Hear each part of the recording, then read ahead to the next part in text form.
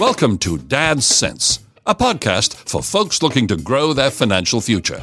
This podcast is hosted by Jason Fuchs, a dad, a husband, and managing director of Sage Path Financial Advisors. Jason's goal is to help you grow your financial future the right way. Now your host, Jason Fuchs. Greetings, everyone. If you're new here, I'm Jason Fuchs, married to Amber, father to a 2-year-old girl, Jewel. I also happen to be the managing director of Sage Path Financial Advisors. And at Sage Path, we're here to help you grow your financial future the right way. I'm thrilled to be here today. To all of you out there listening, thank you so much for joining me. You could be listening to anything right now. You could be doing anything right now. You chose to be here with me, and I appreciate all of you. Amber, hello. Hello. How's it going? Great. Great. Yeah. Thanks for being here. Thank you for having me. It's our pleasure. Did you know, Amber, that on Monday, February 22nd, the White House announced several changes to the Paycheck Protection Program, PPP? No, I did not. Oh, okay. Well, you probably didn't know that those changes went into effect on Wednesday, February 24th. No, if I didn't know they happened, I definitely didn't know they went into effect. If you didn't know A, you probably don't know B, right? Yeah. Okay, then. Well, these changes, they're intended to further target what the White House refers to as, quote, the smallest businesses and those that have been left behind in previous relief efforts, end quote. Okay, cool. So ladies and gentlemen, if you are a small business owner in need of financial assistance, you may find these changes to the PPP loan, you may find those extremely helpful in trying to secure that PPP loan, rather. And that's our financial topic of today's episode. We'll talk about important changes to the PPP. Dad's Sense is undergoing a bit of a transition, Amber. I want to make the podcast more entertaining, more engaging. You know, the world of financial planning, it's just so stuffy. But at Sage Path, we want to be the antidote to conventional financial planning. So we're going to change up the format a little bit. As of today, I'll no longer be sharing a recipe with you in each episode. But ladies and gentlemen, Amber, you can still get those recipes, previous recipes I've shared on our blog, and occasionally I'll add some new ones as well. And that blog is at www.sagepathfa.com. At the beginning of each episode, I'm going to continue to chat with my guests, just talk about what's going on in our lives. And Amber, guess what? What? You won't be alone. Yes. And Amber, guess what? What? I won't be alone either. So in addition to you as my co-host, what we'll do is we'll have an additional guest on each episode. And our guest and I will dive into the financial topic of each episode together. And Amber, when you join us, you'll be able to weigh in too. Yes. What do you think? That sounds great. And I still get the benefit of eating your recipes at home. You do, yeah. So for you, that doesn't stop. It's a win-win. Win-win for Amber. Everyone else, And we'll conclude each episode with real questions from real listeners. Matter of fact, today's question comes from a client of mine. We'll call him Peter. How do you get those questions to me? Well, I'm so glad you asked, Amber. The best way to do that is through email, jfuchs@sagepathfa.com. You can also call me at 904-366-9388. All of that information can be found in the description of the podcast. Amber, as usual, I want to know what you're most excited about these days. Oh, that's always my favorite question. These days, drum roll, please. That's pretty good. Yeah, these days I'm definitely most excited about our big girl. Yeah. Yeah. She has boss baby. Our boss baby. She has big talk, big confidence, and now she has a big girl bed. and she still can't reach the pedals on her bike. Yeah, she's getting there though. She is. I feel like she's growing so much, but she still can't reach her pedals. I don't know what's up with that, but she, like you said though, she has such a determined personality. Yeah, she knows what she wants and she knows how to get it, and she's very comfortable with people she knows telling them what she wants and how to give it to her. Right, absolutely. I think, for us, the people she's comfortable with, we have to kind of figure out how to reel her in sometimes. Yeah. But I love her confidence. I really do. So it's really cool seeing her and growing and everything. But now, in addition to her big girl talk and big girl confidence. She has that big girl bed. Oh, yeah. And she made sure we knew when she was ready for it. We had planned on transitioning her for, I don't know, a couple weeks. Almost months. I mean, she was ready. The transition really occurred, though, when when she constantly, in one night, over and over again, climbed out of her crib. Right. And knocked on the door. Right. She stacked her dolls and toys or whatever she had accessible to her in the crib. To give her that extra leverage she needed. Oh, yeah. To climb out, and did it over and over again. Message received, Jewel. Message received. Yes. So what we did, we just took the mattress out of the crib and put it on the floor. For that night. Yeah, right. yeah. We've read a little bit about this, and we decided to learn from other people's success rather than try and reinvent the wheel. And one of those suggestions was to start with the mattress on the floor, and it worked out well. But I'm thinking we maybe didn't need to do that, because as soon as we transitioned the mattress from the floor to the crib, or the bed, excuse me, the crib converts to a bed, she was ecstatic. I mean, she was so excited about going to bed. She still is. Yeah, that's true. She really loves it, and every night now she wants to go play in her room, and that helps us with her transition for bedtime. Yeah, that entire weekend we transitioned her. All she wanted to do was hang out in her room. Right. I mean, we built a couple forts, and all she wanted to do was read books and lay in bed. She'd climb in the bed with the dogs. Yeah, she wanted the dogs to be in there with her. Yeah.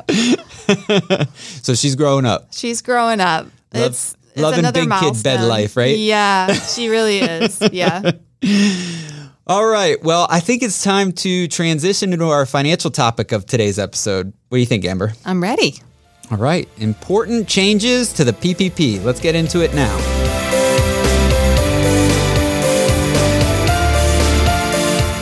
Today's financial topic comes from a piece that was included in a monthly email I send to all my connections. I never send anything spammy, only valuable content. Ladies and gentlemen, if you're interested in receiving the monthly newsletter, email me, call me, I'll add you. And you receive the newsletter, right? I do. What do you think? I love it. Yeah, we try to take high-level concepts and bring them down to the ground level so everyone can understand. Yeah, they're definitely relatable and easy to read, and something that I find valuable every time. Well, thank you. Now, I mentioned this earlier in the episode. On Monday, February 22nd, the White House announced several changes to the PPP. Those changes went into effect on Wednesday, February 24th. And again, they're intended to further target the businesses, small businesses that had been left behind in previous relief efforts. If you're a small business owner and if you need some financial assistance, ladies and gentlemen, I think you'll find these changes helpful when you're trying to secure a PPP loan. So that's what we're going to talk about now. Amber, you ready? Ready. Drum roll? Or should we just go? I'll do a drum roll if you want one. Drum roll, please. Change one. Beautiful. 2-week exclusive application period. And this is important. Now, beginning February 24th, the PPP will only accept applications from businesses with 20 or fewer employees. That's important. Again, we'll only accept applications from businesses with 20 or fewer employees. Interesting. Yeah. According to the White House, actually, I want to ask you, what percentage of small businesses in America, Amber, have fewer than 20 employees?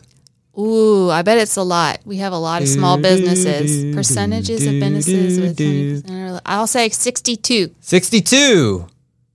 Close. Okay. 98. 98%? 98% of small businesses in America have fewer than 20 employees. Wow. And these small businesses, they found it difficult to compete with larger companies for PPP loan access.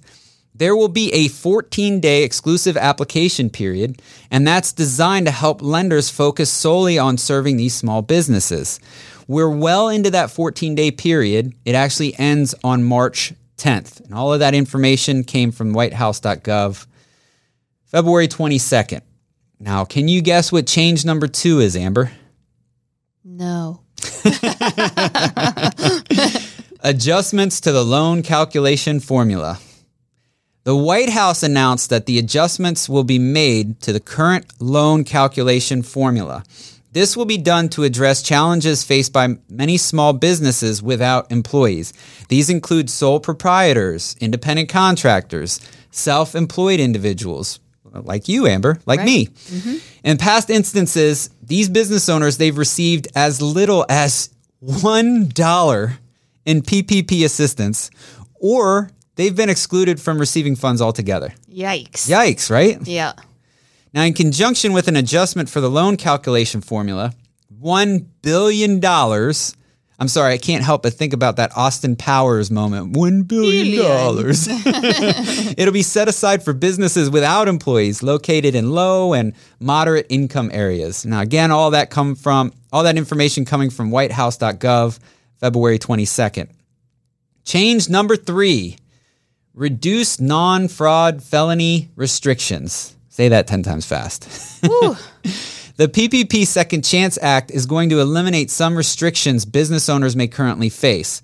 Businesses will no longer be ineligible if a 20% or greater owner was convicted of a non-financial assistance related felony in the past 12 months. Unless, of course, they're incarcerated at the time the PPP loan or the application is filed. Now, in addition, the SBA, that's the Small Business Administration, they're going to remove the restrictions on business owners with delinquent student loan debt. Now, the removal of these restrictions will broaden eligibility for business owners who previously were unable to utilize PPP loan assistance. Again, coming from whitehouse.gov. Small business owners in many sectors of the economy have been impacted by the ongoing pandemic. I mean, we all know that, right?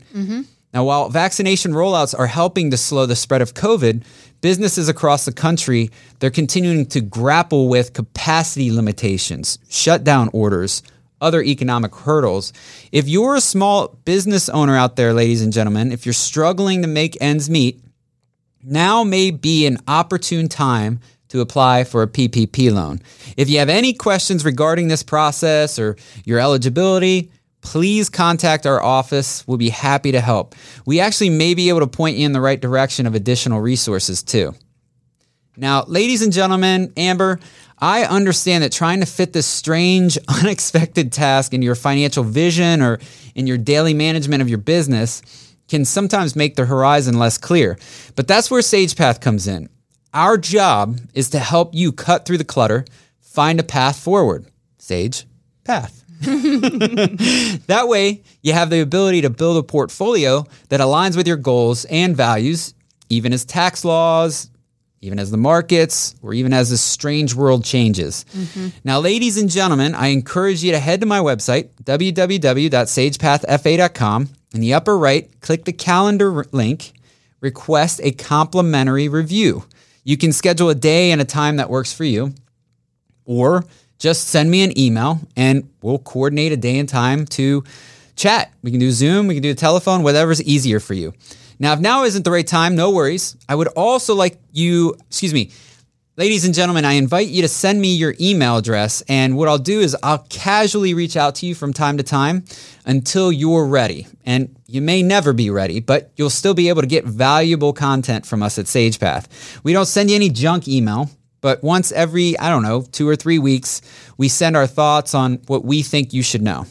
Now, Amber, our services are not right for everyone, and we're selected about the clients we work with. We want to ensure we're a good fit for their goals. Even so, ladies and gentlemen, I'd like everyone to consider the offer of having a review. During the review, we'll take a look at your present holdings. We'll determine whether you're on track in pursuit of your present goals. And ladies and gentlemen, I make this promise to you. If after taking a look at your present portfolio, we agree with what you're doing, we'll tell you so. However, if we see areas to improve, ways to put you on a better path to pursue your goals, then we'll share our analysis and recommend improvements. What do you think, Amber? Does that sound fair? That sounds very fair. Okay, so what I'd like to do, if it's okay with you, Amber, I'd like to conclude today's episode with a bit of Q&A. Ooh. Ready? Ready. All right, let's jump into it now.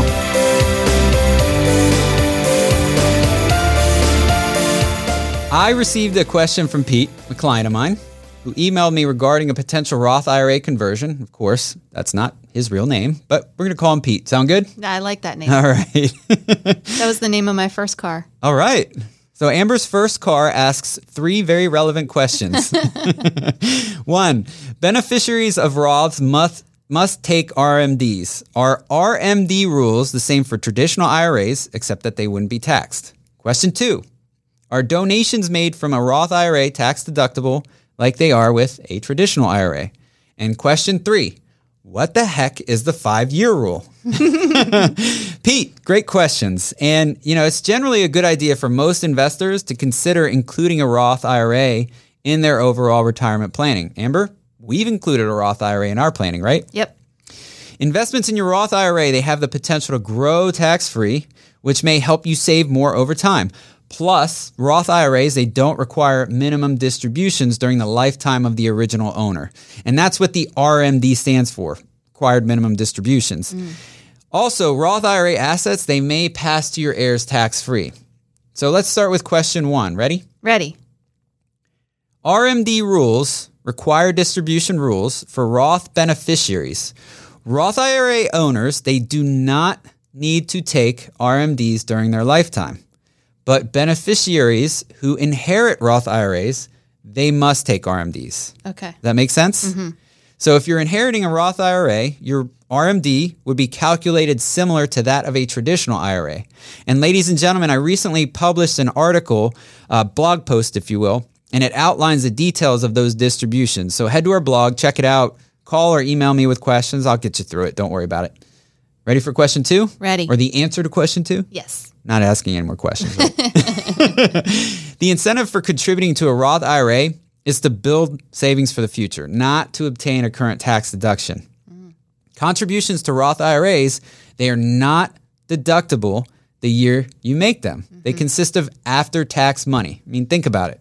You get paid, your taxes are deducted from your paycheck, and some of that money is what you're throwing into a Roth, right? Aha. Logic. That's why you don't need to pay taxes on the funds when you withdraw them. Your tax bill has already been paid. Okay? So the answer to question 3, unlike traditional IRAs, there are no required minimum distributions, RMDs, for Roth IRAs. You can take out your Roth IRA contributions at any time for any reason without owing any taxes or penalties. Withdrawals on earnings work differently. In general, you can withdraw earnings without penalties or taxes as long as you're 59 and a half or older and you've owned the account for at least 5 years. Boom. That's the 5-year rule. Okay. So that restriction is known as the 5-year rule. So let's talk about if you meet the 5-year rule. Now, if you are under age 59 and a half, earnings are subject to taxes and penalties. You may be able to avoid taxes and penalties if you use the money for first-time home purchase or if you have permanent disability. If you pass away, your beneficiary may also be able to avoid taxes on the distribution. Now, if you're 59 and a half or older and you meet the 5-year rule, very simple. No taxes, no penalties. So what if you don't meet the 5-year rule? So if you don't meet the 5-year rule and you're under age 59 and a half, earnings are subject to taxes and penalties. You may be able to avoid that penalty, but not the taxes if you use the money for specific purposes. And we talked about this. First-time home purchase. Let's add qualified education expenses, unreimbursed medical expenses, permanent disability. If you pass away, your beneficiary may be able to avoid penalties on that distribution. Make sense? Mm-hmm. All right, so if you don't meet the 5-year rule and you're 59 and a half or over, earnings are subject to taxes but not penalties. That means if you're over 59 and a half when you withdraw, some of your withdrawal could get included in taxable income thanks to this fantastic 5-year rule. You won't owe a 10% penalty in that case, but you'll still owe taxes on any withdrawals above the amount contributed. Make sense? Makes sense. All right. There have been some special changes in 2020. Now, in 2020, the coronavirus stimulus bill, called the CARES Act, allows those affected by coronavirus pandemic a hardship distribution of up to $100,000 without the 10% early distribution penalty those younger than 59 and a half normally owe. Account owners, they also have 3 years to pay the tax owed on the withdrawals instead of owing it in the current year, or they can repay the withdrawal and avoid owing any tax, even if that amount exceeds the annual contribution limit for that type of retirement account. Roth 401ks, unlike Roth IRAs, they are subject to RMDs during the owner's lifetime, but the CARES Act has suspended those in 2020. Make sense? Yes. All right. So I hope this helps, Pete. Thanks so much for your question. Let's go ahead and close out today's episode, Amber. What do you think? Sounds good. Now, ladies and gentlemen, please keep the questions coming. My inbox is flooding with questions, and I love it. I really love hearing from you. I really love hearing what's on your mind. The email address, again, is jfuchs@sagepathfa.com, and the phone number is 904-366-9388. All of that is in the description of the podcast. And hey, I'm not fishing for anything, Amber, but anything to add? No, not right now. That was a fun one. Yeah, I had a good time. Thanks so much for being here. Thank you for having me. Oh, it's our pleasure. Always good to see you. You too. Thank you. And to all of our listeners out there, thank you so much for sticking around. I appreciate all of you. Make it a great day. And now the part we love, the disclosures. Securities and investment advisory services offered through FSC Securities Corporation, member FINRA SIPC. FSC is separately owned, and other entities and or marketing names, products, or services referenced here are independent of FSC. FSC does not provide tax or legal advice. Although the information has been gathered from sources believed to be reliable, it cannot be guaranteed, and the accuracy of the information should be independently verified. This material was created to provide information on the subject covered, but should not be regarded as a complete analysis of these subjects. Please consult your financial professional for further information, or reach out to me. This episode is sponsored by Dunham & Associates Investment Counsel, Inc. Jason can be reached at 904-366-9388 or jfuchs@sagepathfa.com. SagePath Financial Advisors is located at 512 Rosebud Lane, Neptune Beach, Florida, 32266. Information for this episode was obtained through FMG Suite, LLC.